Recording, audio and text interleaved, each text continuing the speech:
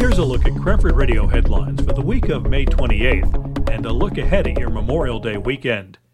It's been decades since the last overnight guest checked out of the Cranford Hotel, but there are now two long-term residents on the second and third floors. Boxcar and Conley and Hickey Historical Architects have opened offices in the building that's been a part of downtown Cranford since 1882. Work on repairing the dam in Lenape Park, which was scheduled to begin in June, has been postponed until September.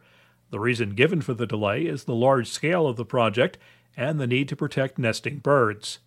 In CHS sports, the girls' lacrosse team faces St. Dominic Academy in West Caldwell Friday afternoon. On Saturday, the baseball team hosts Memorial at noon. We start and end the holiday weekend with sunshine, but in between look for rain. Friday is expected to be mostly sunny, but with rain arriving in the late afternoon. Heavy rain is expected Friday night.